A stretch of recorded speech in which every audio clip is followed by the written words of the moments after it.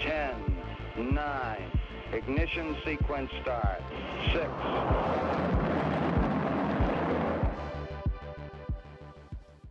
Hello, and welcome to Rocket Fuel, your daily update of everything that's happening in the Rocket Pool community.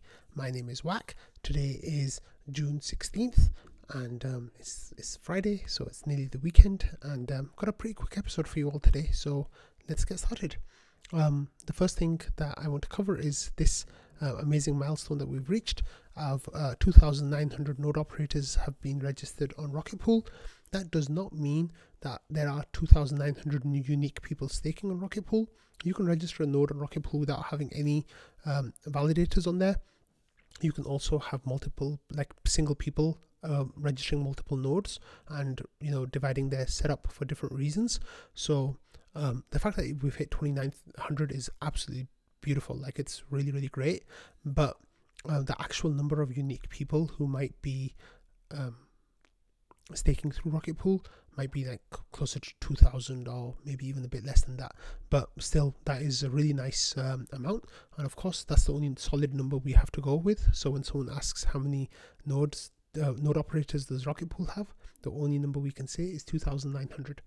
Because that's a nice little excuse to actually delve into some stats today as well. So as you all know, there's a mini pool queue again on the Beacon chain for the Rocket Pool protocol on the Beacon chain.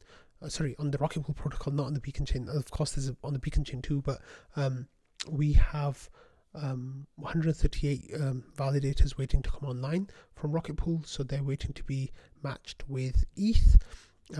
Some of the days have been a bit up and down recently, I'll have to admit. Like this week, we're on right now, it's Friday and we're on 9,600, which is way less than like the last few weeks, which have been 30,000, 30,000, 30,000, 40,000, 26,000. Like the deposits have slowed down noticeably, and that might be because of what's happening in the markets. That might be because of a whole host of things. One of them might be our ETH APR being lower than others right now because so many of our validators are stuck in the Beacon chain queue, about 5,000 of them. So there's a whole lot waiting there as well. So if you look at the daily deposits, we've definitely had a few dip days here, like 800 and then 293 this week, 548. Thankfully, the last few days, we've kind of bounced back a little bit, like 2,700, 1,900, 1,700. So those numbers are definitely a lot more respectable. But sadly, like there was a few days like early this week and last week that have kind of really hit the totals. So that's been a little bit disappointing, like I'll have to admit. But we're still chugging along. Now, if we have a look at nodes here, because we hit 1,900, we can see that we are growing very nicely on the node count, with May being the second best ever month for node counts after launch, November 2021, when we got 443. After that, May was the second best ever month, which was wonderful. On the weekly, it's been fairly respectable. We've had like somewhere between since Shanghai Capella, like 96, 90, 51, 74, 84, 57. So there's been a slow downward trend, but not so much that it's been like really bad. And then the same on the daily, like we've had 10 people yesterday, 3 today, and so on. But like the numbers on the node operator side looks really good. And of course, here with the mini pools, we are now at 24,263. About 5,000 of those, however, are right here. Look, pending validators. We have 5,042, and those are the ones that are waiting in the queue to become on the Ethereum queue and the Beacon chain queue to start validating. Those are coming online every day, but they are definitely, it's going to be a while, like another 30 or 20 days before all of these, well, 45 days maybe, since all of these are online. But it's pretty good. Like the numbers are really respectable. Like we've definitely had some good growth, and as you can see, with the R8 supply, it's about to hit a new milestone of 450,000. Maybe in a couple of days, hopefully, or even tomorrow, or like later today, we will hit that target. So that is definitely respectable. Like it's really good. So why is this growth happening? Well, people like Messari here have put out threads about like what staking, like what's happening with staking and what's going on with it. So they said, here Ethereum underwent transformative upgrades, the merge and Shapella in the past year. This led to remarkable economic developments and skyrocketing growth of new liquid staking protocols and liquid staking tokens, LSTs. And then here we get Kunal who digs in, and it says prior to Shapella enabled withdrawals, our ETH staking growth was slow and perceived as riskier. Post Shapella users can comfortably stake and unstake ETH. This freedom has actually accelerated the rate of ETH staked, with May 2023 seeing the highest monthly net inflow since the Beacon Chain's launch, which is phenomenal. And then over here, they're going to say, while the growth rate of ETH staked has been pretty consistent, the same cannot be said for staking options. Since Shapella upgrade, liquid staking protocols, staking pools, and solo stakers have grown their share at the expense of centralized exchanges. Of course, Kraken unstaked and Coinbase are losing their stake as well. And then here, this is the key tweet that I want you all to have a look at. It says, as a category, liquid staking protocols outshine all other staking options. Moreover, they offer enough options to let users maximize their own preferred metric. So let's have a look at what the metrics that they have a look at, what they're using. I'm sorry if some of it's cut off on your screen. I'll do my best to tell you what's what here. So they have 5 different staking services that I mentioned here. They have Lido, Rocket Pool, Frax, Stakewise, and Swell. And then each one compares their market share. So Lido 32%, Rocket Pool 3.2%, Frax 0.9%, Stakewise 0.4%, and Swell 0.1%. Now, they compared the number of node operators. Lido, 30 node operators. Rocket Pool, 2,879. Frax, not applicable. I think there's only one node operator that runs all of it. I'm not 100% sure though. Stakewise, 4 node operators, and Swell, 8 node operators. So what are the fees for these? Lido, 10%. Rocket Pool, 14 to 15%. Frax, 10%. Stakewise, 10%. Swell, 0%. But I think that is a promotional period. I don't think that's going to be sustained. And then the effectiveness is how good at validating basically on the Beacon chain. So Lido 96%, Rocket Pool 95%, Frax 97%, Stakewise 97%, and Swell not applicable. Lindy, Lido, and Rocket Pool are high. Frax medium, Stakewise medium, and Swell is low. DeFi utility, Rocket Pool is high, Lido is high, Frax medium, Stakewise, and Swell low. And then the decentralization score, Lido low, Rocket Pool high, Frax low, Stakewise low, Swell low. So if you have a look at this information, like there's one clear winner here for me, and that is Rocket Pool. Like if those are the things that you value, right? Some people may value the fees percentage, some people may value the effectiveness, but those differences on the effectiveness are quite small. The real differences you get are with the node operators, the decentralization scores. Those are the key things to have a look at. So I really thought this was like an amazing tweet with really excellent information. And Messari then go on and talk about more of Ethereum staking and LSTs. So definitely go and give that a good read, because as always, Messari are putting out really excellent information, and you can definitely learn a lot from it, I'm sure.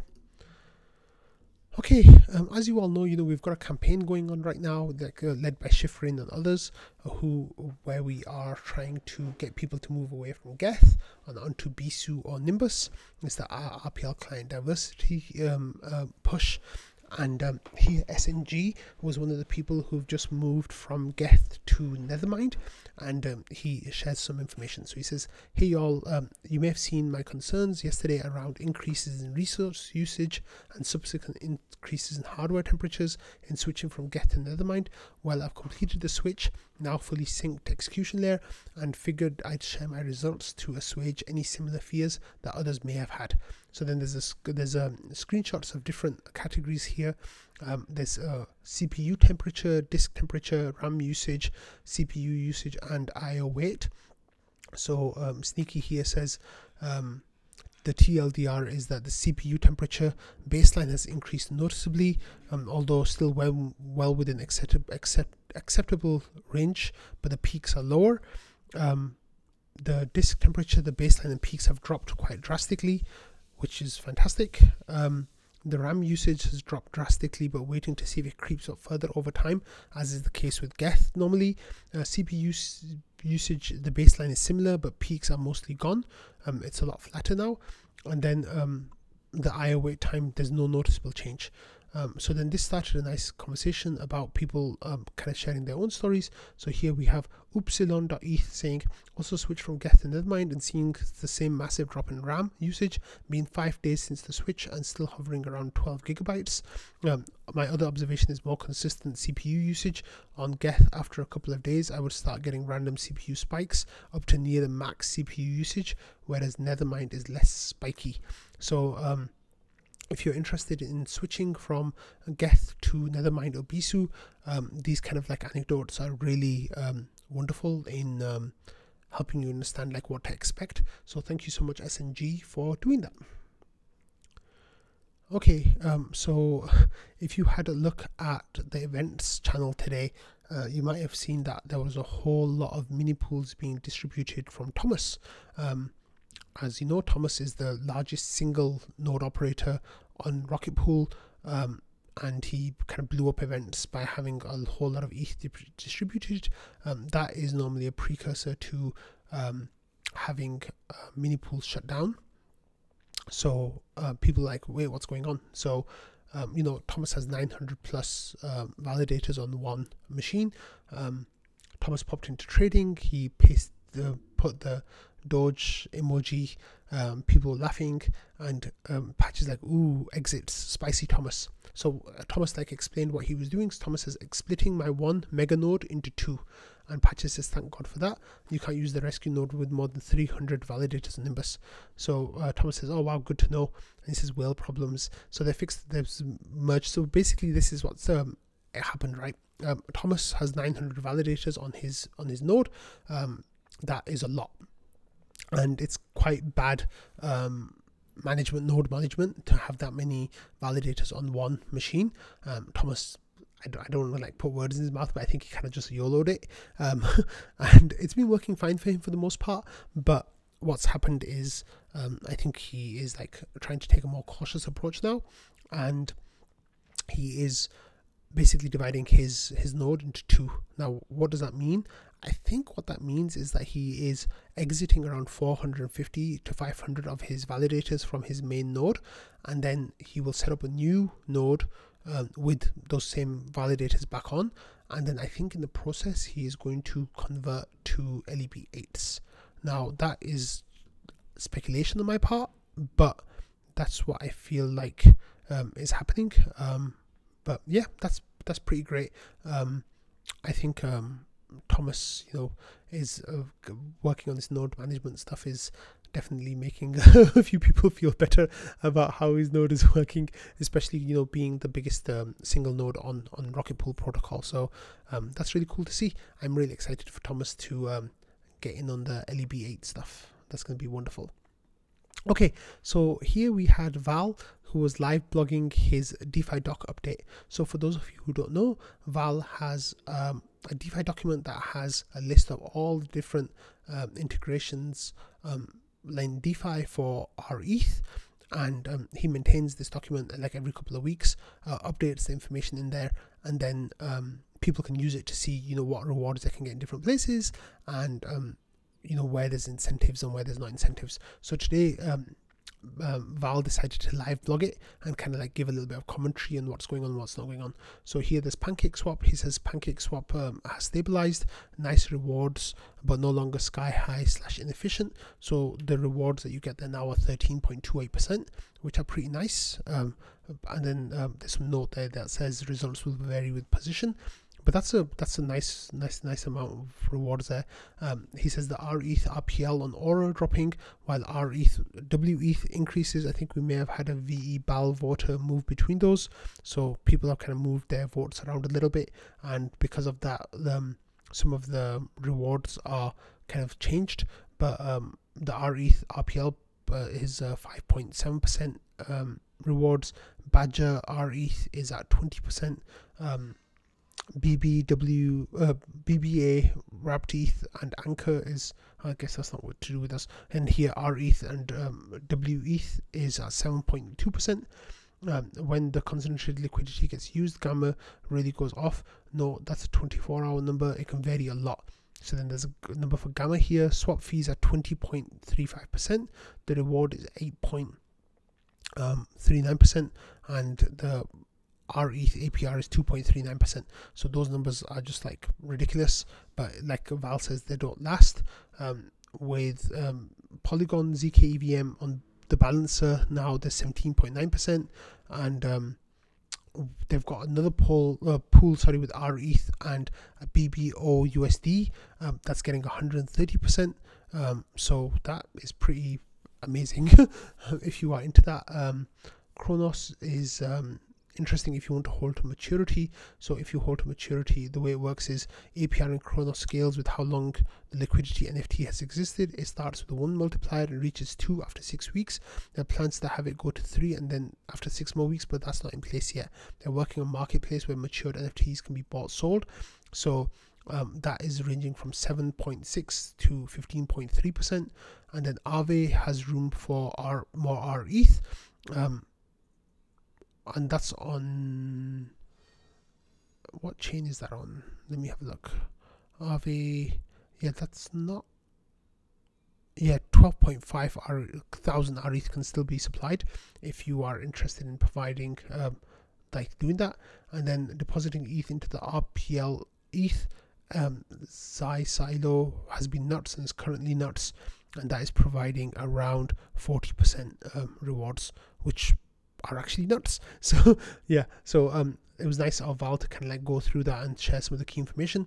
If you are interested in doing like DeFi stuff with your RETH or RPL, then definitely give that doc a look at and check out those projects. Of course, being on that document is not any kind of endorsement from Val or other people in the Rocket Pool community or IMC. This is just for educational purposes. I'm sure Val would like me to say any protocols you interact with are at your own risk, and of course DeFi risks are real. You can lose everything you put in. Okay, finally we're going to end on some happy news here, where Mambo-san shared a picture and says baby Mambo number 2 was born a couple of hours ago, and there's a picture of the baby, and Mambo-san is wearing a Rocket Pool t-shirt, which is really nice, representing. And then Wo says, congratulations, but did you deliver the baby yourself? I love how that's the first thing that gets mentioned, right? And then Mambo says, I offered but the wife refused. But it was really nice that Shifrin said congrats, and SNG says born to be a node operator, congrats Mambo. And Mambo says, yeah, the baby's born and bred Rocket Pool node operator. And yeah, lots of people was congratulating Mambo-san, which was really, really nice. And congratulations from me to Mambo-san and Mambo-san's family and kids. It's really, really heartwarming, but I'm also quite upset, Mambo-san, because you're like my number 1 / number 2 submission contributor, and I'm gonna miss you in the coming weeks. But I'm really, really happy for you. I'm really glad that your partner and your child are doing well, and I wish you the best of luck in these next days and weeks, and I hope you enjoy every minute of it. Anyway, on that happy note, I'm going to end today's episode. I hope you all have a lovely weekend ahead, and I will see you on Monday. Bye.